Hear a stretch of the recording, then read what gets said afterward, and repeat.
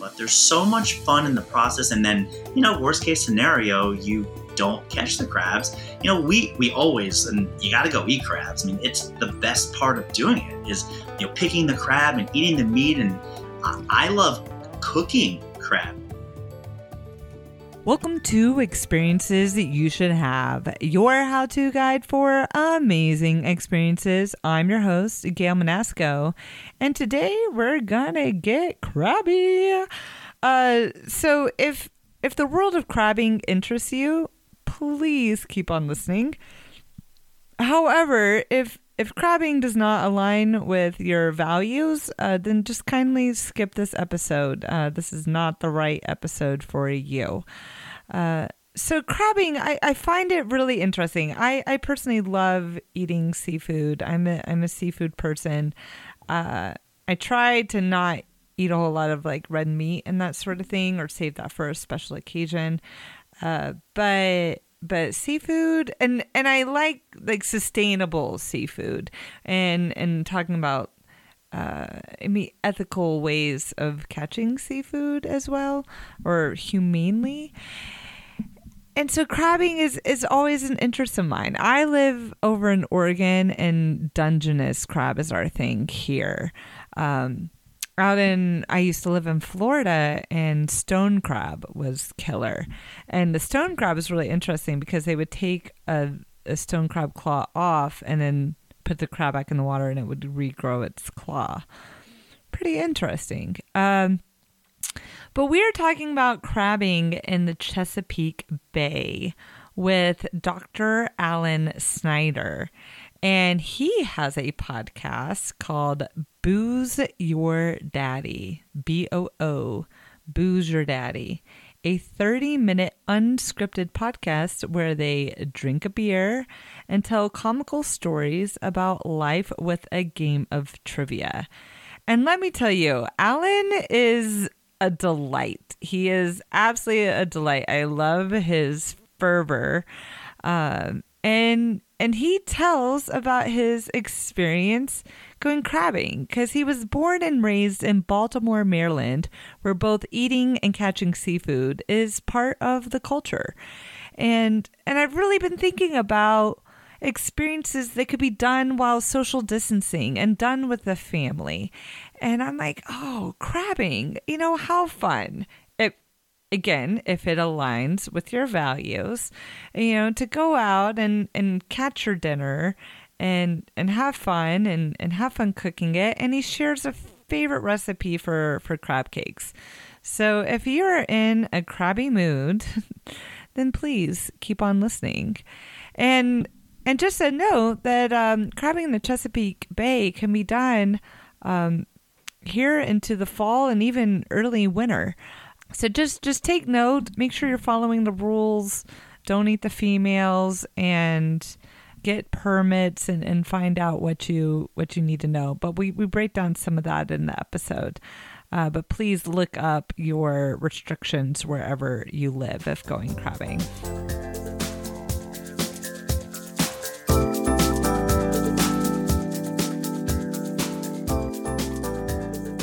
Well, welcome, Alan, to the show. Thank you for having me today, Gail. This is so much fun. I'm so excited to be here. How are you feeling crabby? I am feeling crabby because I'm on the East Coast right now and the weather is not so nice, and I've been stuck inside all day. We are having a stormy day here, and we never get storms like here in Bend, Oregon. It's like an event. Everybody goes out on their front porch and watches like the twice a year storm. Wow. Yeah, I'm in Manhattan on the Upper West Side of New York City, and we have two types of weather, really hot and really awful. There is nothing in between. We don't have spring, we don't have fall. There is winter and there is summer, and sometimes in summer it's raining, and then all hope is lost. Oh, my goodness. So how far away are you from crabbing? Well, for me to go crabbing, now I'm originally from Baltimore, Maryland. So that is like 99% of my experience. And nowadays I'm just more of an eater. But I grew up in Baltimore, Maryland, which is more of the County area. There's Baltimore City, of course, which people know from the show The Wire. That is not where I'm from. But for us, we would always go crabbing down the ocean. It's actually, the Baltimoreans, I call myself. We have this great little accent where we talk, and I try not to sound like it, but you ask somebody what they're doing, and they say, I'm going down the ocean, hon. And that means they're going to the ocean. It's kind of weird the way people say it. You eat crabs on a Tuesday and you wash your hands in the zinc. And the Baltimore accent, I think John Travolta said it was the hardest accent he ever had to learn. So when you do go crabbing, when you do go to the ocean, it's going to take about a good 2.5, 3 hours to get there. So people have houses there. My sister, her in-laws have a place there. So we can go there, and that's when your crabbing experience begins. Wow. So tell us about one of your favorite crabbing experiences. So for us, it's a God-given right, being from Baltimore, that seafood and Old Bay is in your blood. It is something we put on everything. And I'm so happy that when we spoke that you knew what that was, because of course I have shorts that are Old Bay. I'm obsessed with it. I put it on everything except for like ice cream and cereal, but any type of food, pizza, I love it. So growing up, I had a really good friend who was a little more outdoorsy than I'd say I ever was. We met playing sports, and he had friends that had a boat, and that's one way you can go crabbing. And he asked me if I wanted to come with them one weekend. I'm not exactly the fishing type, but I thought it would be fun to do, and I didn't know anything about anything. Now, they didn't have a place there, so we had to wake up, I think it was like 2 or 3 in the morning, drive the 3 hours to the ocean, to then get on a boat, which we also had to prepare. There's a lot of preparation. People, when they go fishing, it's a line, it's some bait, and most of your day, the exercise you get is your right arm lifting the Budweiser up to your lips. But when you go crabbing, there's so much preparation involved, because you have to make sure you have the right bait.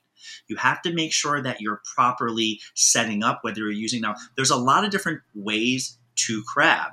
Now, if you have a boat, you're typically going to use this line type contraption where you tie this massive line. It's very complicated. And basically, you have a buoy on one end with a cinder block after that. And then you feed this line, and the best bait is chicken necks. So you tie... What? I'm not even making this up. You can use like gizzards and eel and fish and whatever, but chicken necks are the chocolate for, with humans, where we can't resist chocolate.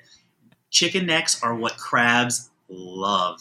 They're bottom feeders. That's what they want. So you have to start your morning off by tying these necks, and you space them out every, I think, like 10 to 15 feet. And you have this massive line, and you have to do it because what you want to do is you throw the chicken necks and the line and the cinder block and the buoy in the water as you're out there on your boat. And then what you do is you then have to then go back and circle around. And it's a very interesting contraption. It's worth looking at online. It's kind of like a PVC pipe. So you do it very slowly, but you make this U-shaped PVC pipe. And what you do is you slowly feed the line over the pipe. And then as the boat slowly will start to go, the line comes up, and, crabs have claws, right? So what they do is they hold on to that chicken neck for dear life because they're trying to eat. And as they come up and it slowly goes towards this kind of U-shaped thing, you take a net and you scoop them off, and then you put them in a bucket and you keep going. And most of the time they haven't really eaten a whole lot of the chicken neck, so you just throw the whole thing back. And how do you know when it's time? You don't. But what you can do, which is really cool, is you can tie these waterproof GoPros, and you can have live footage streaming to your phone, to your camera. I mean, technology has gotten...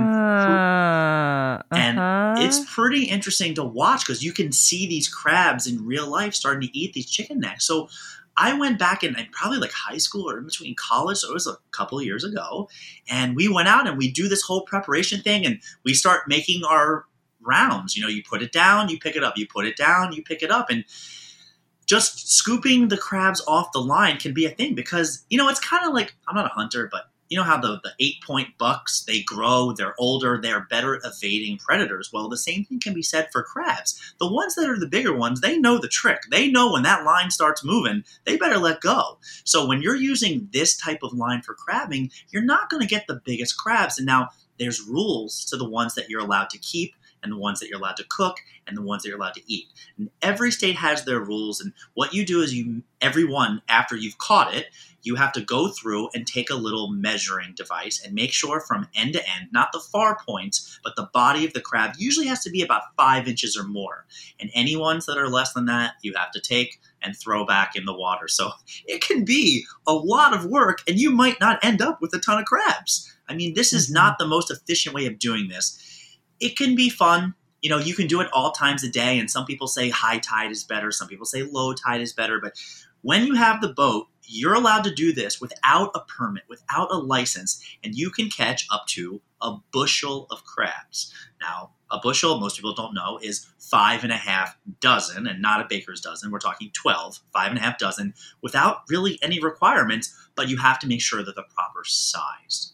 Mm-hmm. So that was something I did way back in the day, and we did it, and we I forget how many times we actually had to put the line back in and keep doing it, but eventually we caught, I think, a couple of dozen, and then you go on to the next step. But I don't want to skip past some of the other ways that you can catch crabs, which I have done, and there's so many other ways to do it, and we actually still use regular kind of like fishing lines where you have a little rock that sinks to the bottom and you put some bait on it and you let a line, and you can do this without a boat because not everybody has a boat.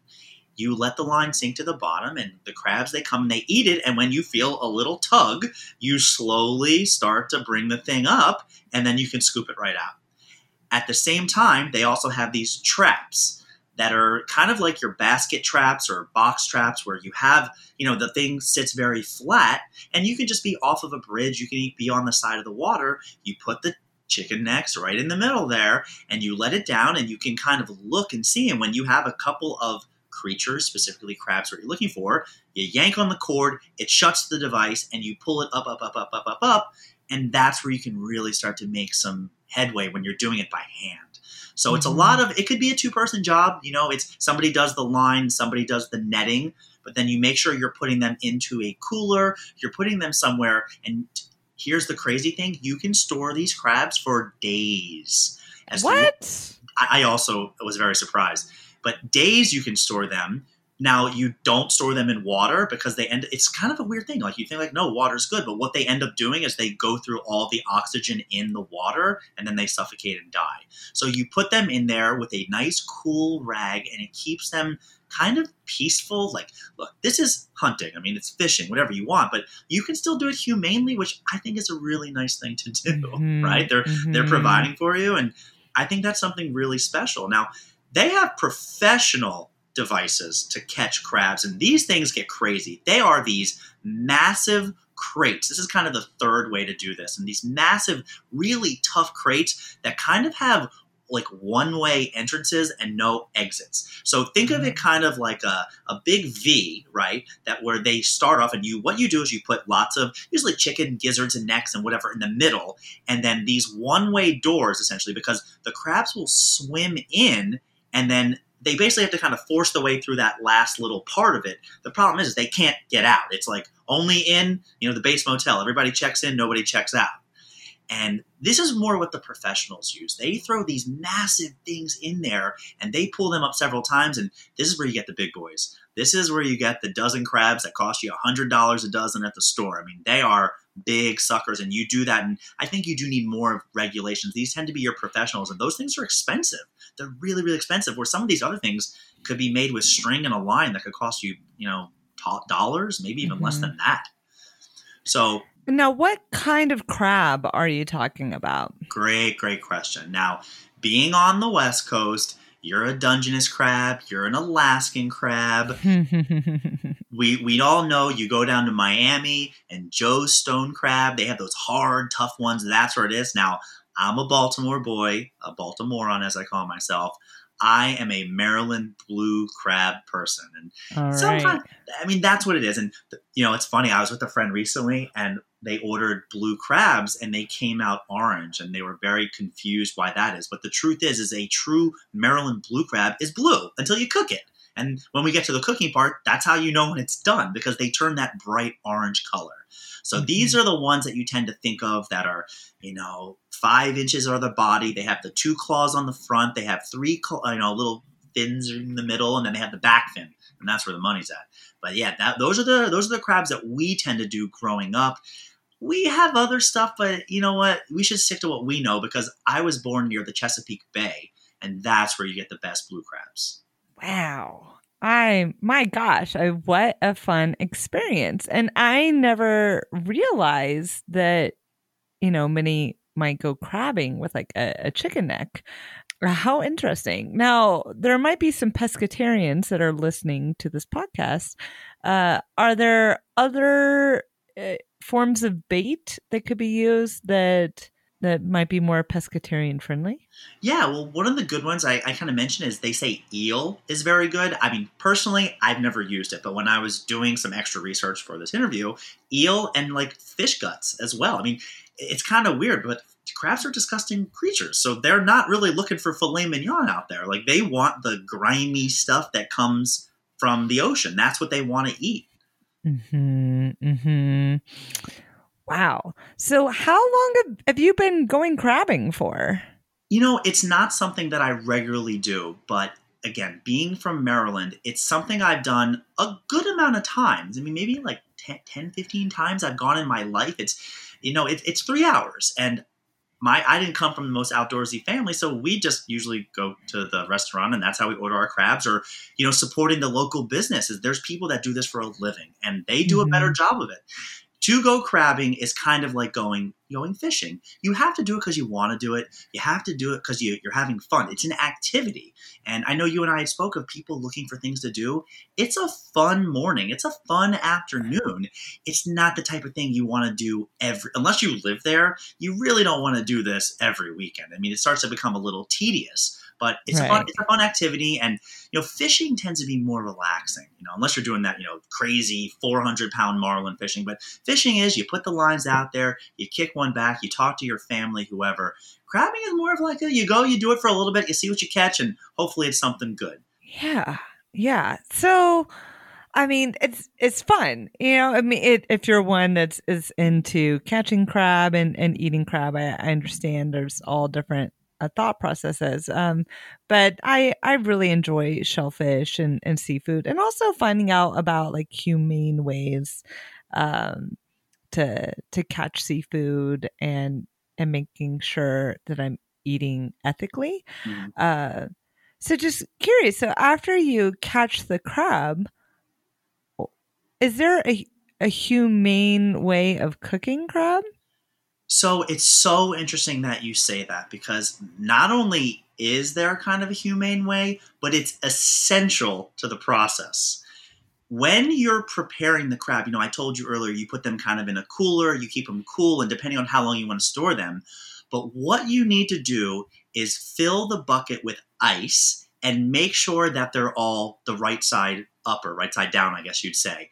Because when you put them in that cooler with ice, it basically kind of diminishes their senses. They're about to have a bad end. Spoiler alert, this is not going to go well for the crab.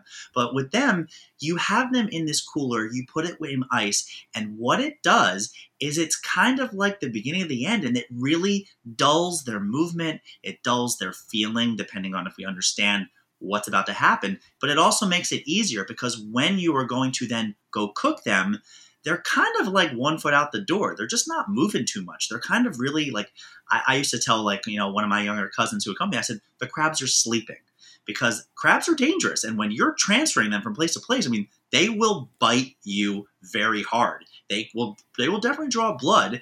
And, we've seen cartoons where, you put the lobster in the water and it screams and it cries and get me out of here. But when you're setting up, because steamed crabs is how we do it in Maryland. And when you put them in that steamer, you line them up very, very specifically because you want to fit as many in there as possible. But they've already been sitting on ice for a couple of hours. And they're kind of like asleep. So I would say, look, the crabs are sleeping. They're not moving. And that makes you feel a whole lot better about the process. Yes, the whole noise from a lobster is that's it's hard to take. Yeah. Well, then also the other thing with them kind of being asleep is if they're not, what they will do is when they start being steamed, being cooked, they freak out and they kind of all attack each other, and claws are flying everywhere, so to speak. But you want the finished product to look like when it came out. And if you want the claws to stay on, that's why I said you have to put them on ice before you cook them. So it's kind of like you have to do it, and it also helps to do it. Mm-hmm. Now, how long do you steam crab for? The truth is, I think it's about, oh God, you know what? Off the top of my head, I really forget. I think it was 15 minutes or something. You steam the crab, but the most important thing is to make sure that when you check on them, because the way, to steam the crab, there's a whole process. You make sure you have, beer at the bottom for flavor, because it really brings out the flavor of the meat. And then getting back to the actual meat of the crab, it has to make sure it's done. You can't take them out before they're ready. And kind of earlier when I said you had to check on the color of them, that's one of the great ways to do it. So what you have to do is, you put them in for 15 minutes and then you take it out. And there's small pots, there's big pots, but you're so liberal with your Old Bay seasoning and your rock salt and everything that you're going to be putting on that crab. And after the 15 minutes, you can get a check on them. Sometimes they're done. Most of the time they're not. And then you leave them there for another 5 to 10 minutes. And that should be about good. So the whole thing takes 20 to 30 minutes max to actually cook them when they are simmering in the steamer. Basically, if there's any blue or green, you got to leave them in longer. So it's too hard for I know the right answer is you do this for this long, but it's kind of like all good cooks. You got to kind of check and see what's going on there. But at the same time, a watch pot never boils, right? Right.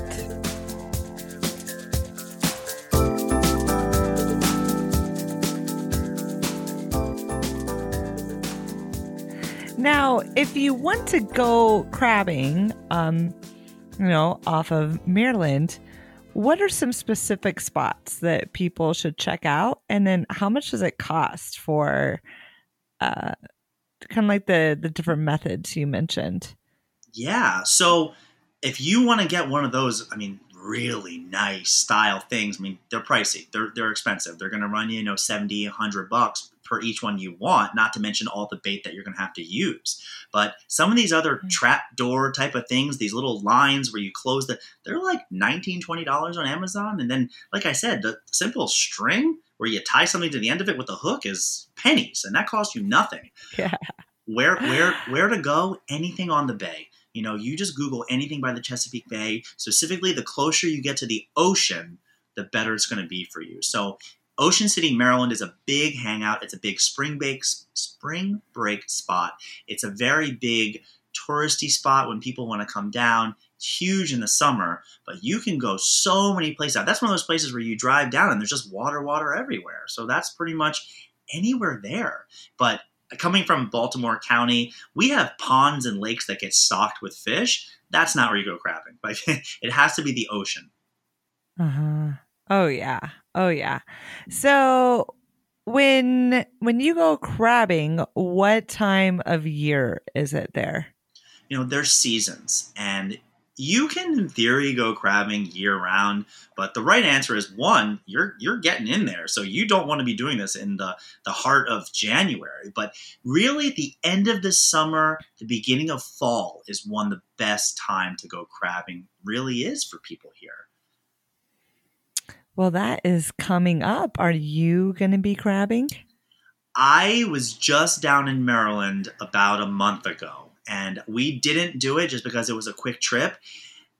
If COVID and everything wasn't happening, I might take a trip down. And I sent you a picture. My nephew just went for the first time. He's this little 9-year-old kid, and they were out doing, and they only caught one crab and it was too small. But I would love to take my family out and do something like this. And I don't know if I would rent a big boat, but just to go do it and have fun.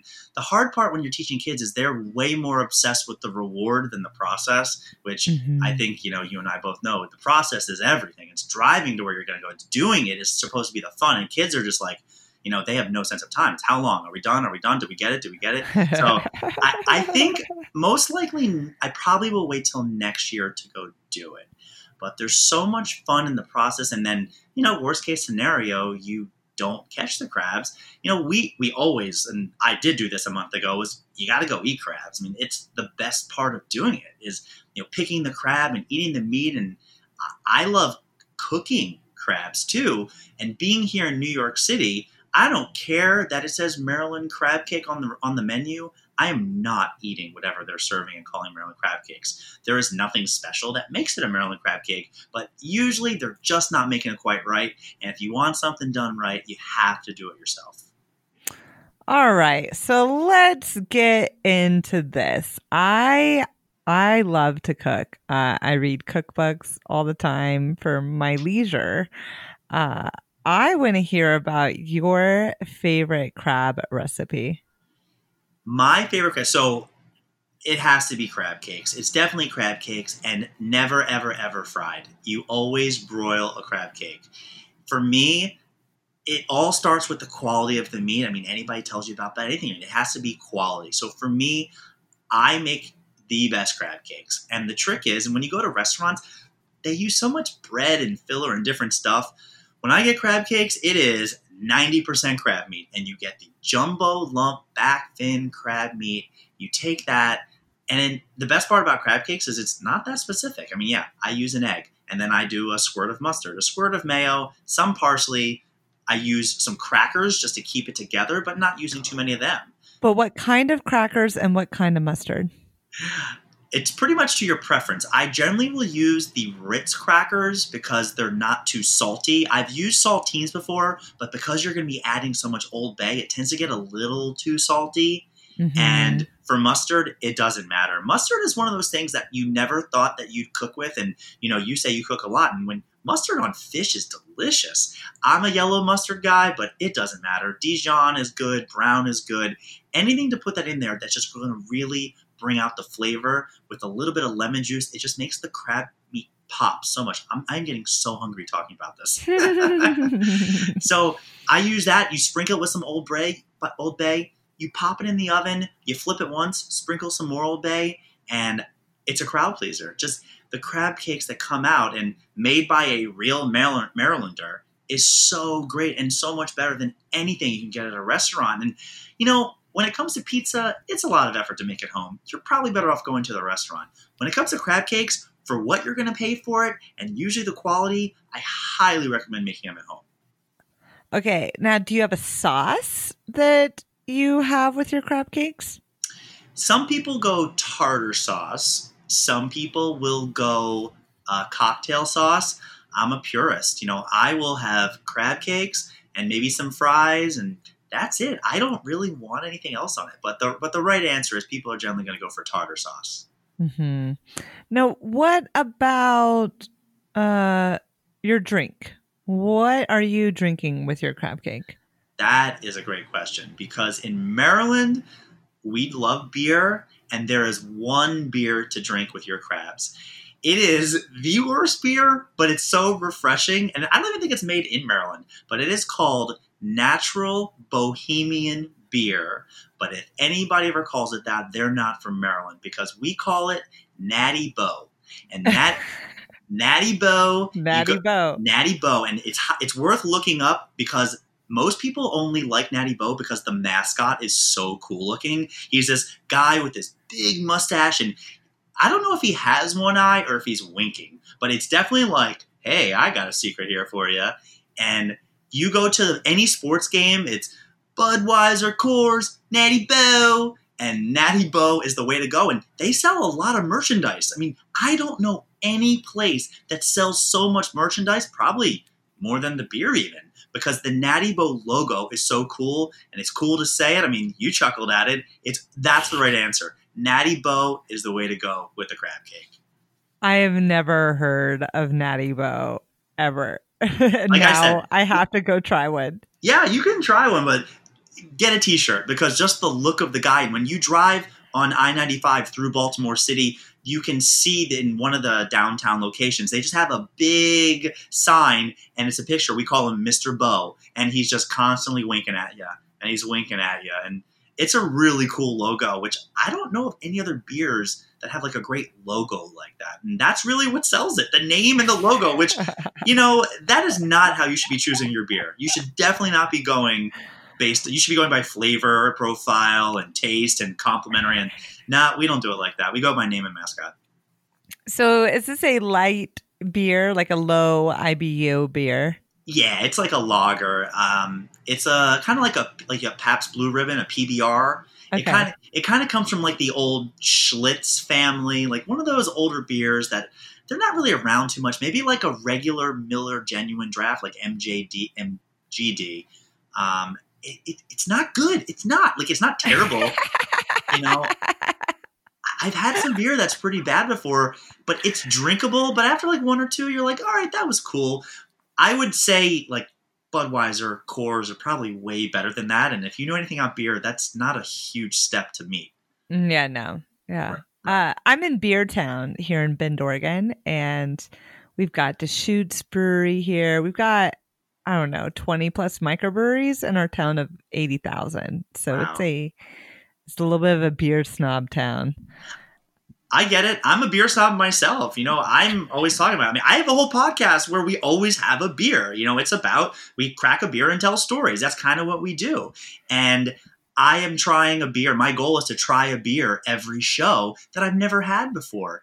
And I've had so many beers that are so plain, and every now and then I come across something completely different. And you guys are lucky because you've been on the craft beer kick for a long time.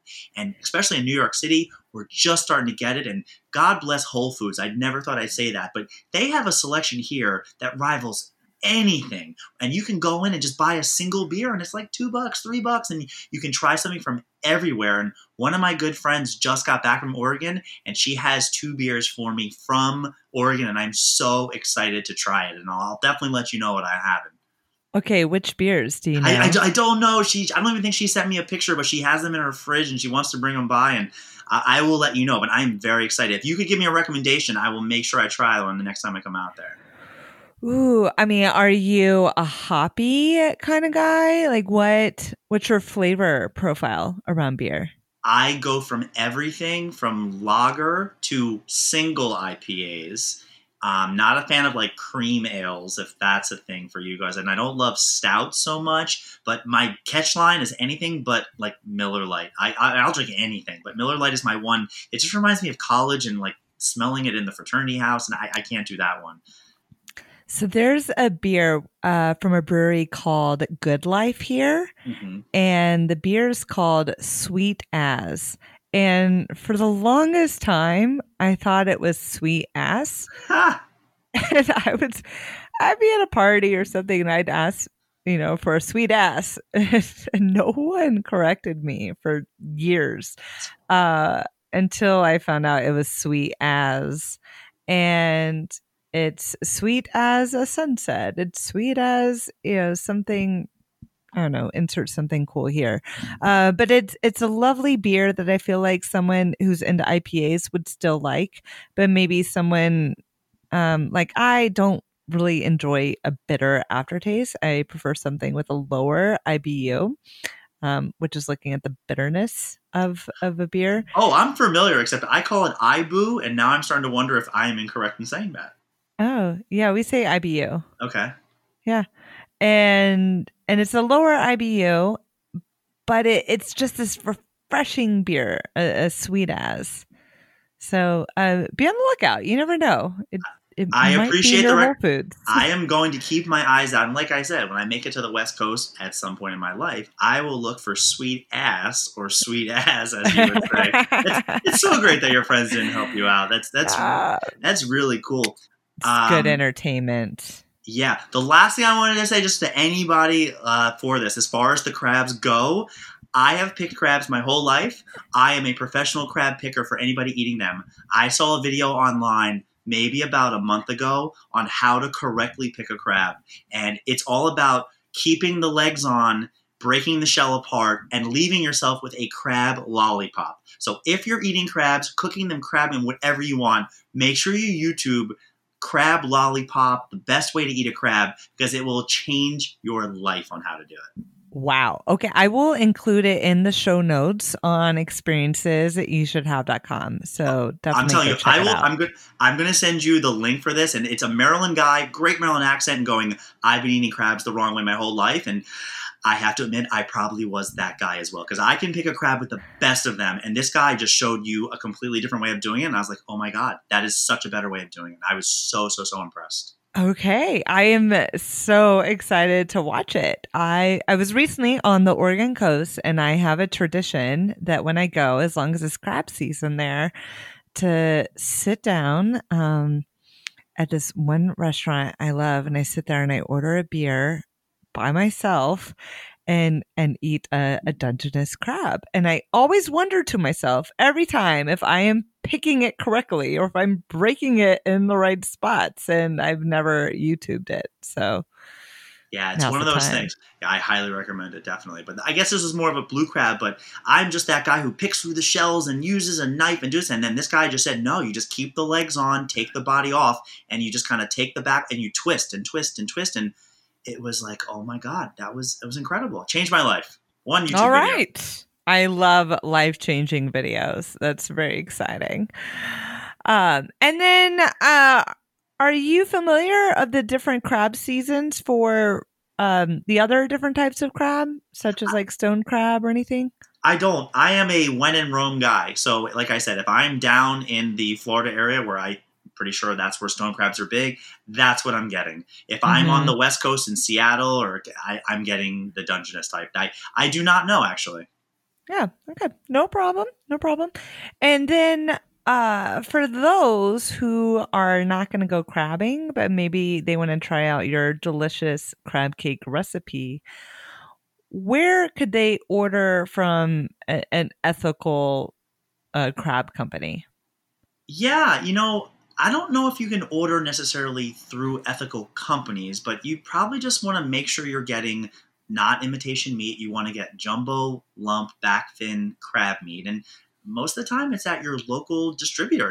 Here in New York City, we have some seafood places that just sell that, which is a great way of doing it. And I'm a big person just getting it at the seafood department at Whole Foods. Trader Joe's doesn't have it, but those are the two places that I go. And from what I understand, they do a good job.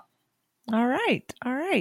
Any other tips for those at home who want to cook with some crab? The only other thing that's maybe worth mentioning is that there's male and female crabs, which is kind of interesting. And when you take the crab, and it's kind of funny because you turn it over almost like you're looking at the underside, genital side of a crab. And the male crabs have a really skinny key-looking thing that keeps their entrance to the crab, maybe where they do whatever. And the females, it's a lot bigger. It's more of like a paddle, like a U shape. And when you look up crabbing, they basically say you don't want to get the females, because the females you need to leave in the water so they can keep reproducing. Most of the time you're going to be getting the male crabs, and this will not even play in. But cleaning a crab is a whole separate thing, because there's a lot of stuff in a crab that you should not be eating. Like what?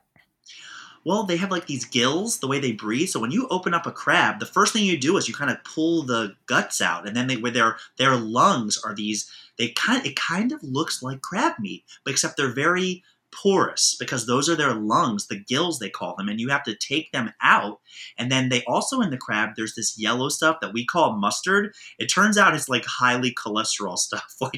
It's good to eat, it tastes good, but too much of that and it's not good for you. That's why buying crab meat at the store sometimes can be easier, because they've already picked the crab, cleaned it, given you the good stuff, and then you don't have to worry about eating that other stuff in there, because they have all these little spermy looking things in there, and they're not good for you. And it's one of those things that I learned it when I was so young. I couldn't even tell you when, but I've gone my whole life being like, that's the bad stuff. You cannot eat that. You just can eat what's in the claws and what's in the back fin. So kind of like with a lobster, as big as these lobsters are, you're not trying to eat the brains of the lobster. You just want the claws and the tail. All right. Well, That's a great tip. And I am enlightened. I've never had a Maryland blue crab. I've only had stone crab and Dungeness. So you've There you go. inspired me, and I need to break out my Old Bay a bit more, it sounds like. I put it on everything, like pizza for dinner, Old Bay. Here we go. Okay, the next time I pull out my Old Bay, I will think of you. Please do. Thank you. All right. Thank you so much, Alan. Thank you so much for having me, Gail. This was a lot of fun. Yeah.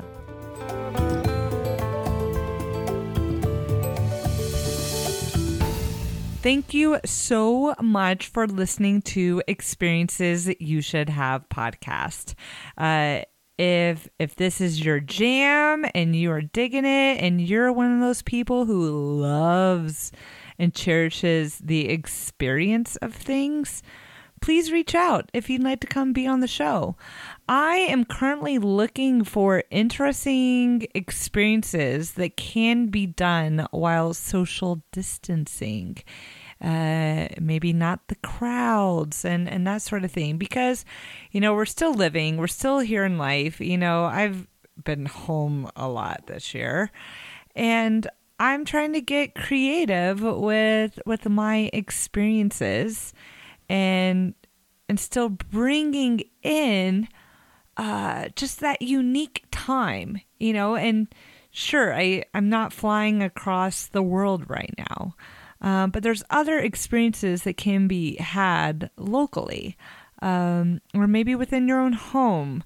So think out of the box. I'd love to hear from you. Please reach out. Go to experiencesyoushouldhave.com. Click on contact to contact me. And also click on episodes for the show notes. We've got the recipe here that Alan mentioned there, pictures and that sort of thing. We do a nice write-up of every episode that we've done. So thank you for listening. If you haven't subscribed, please subscribe. And the best thing that you could do to help support this podcast is to tell a friend. Tell someone about this podcast. We are growing, and we are growing with your help. So please help support our indie podcast here. And until next time, experience seekers.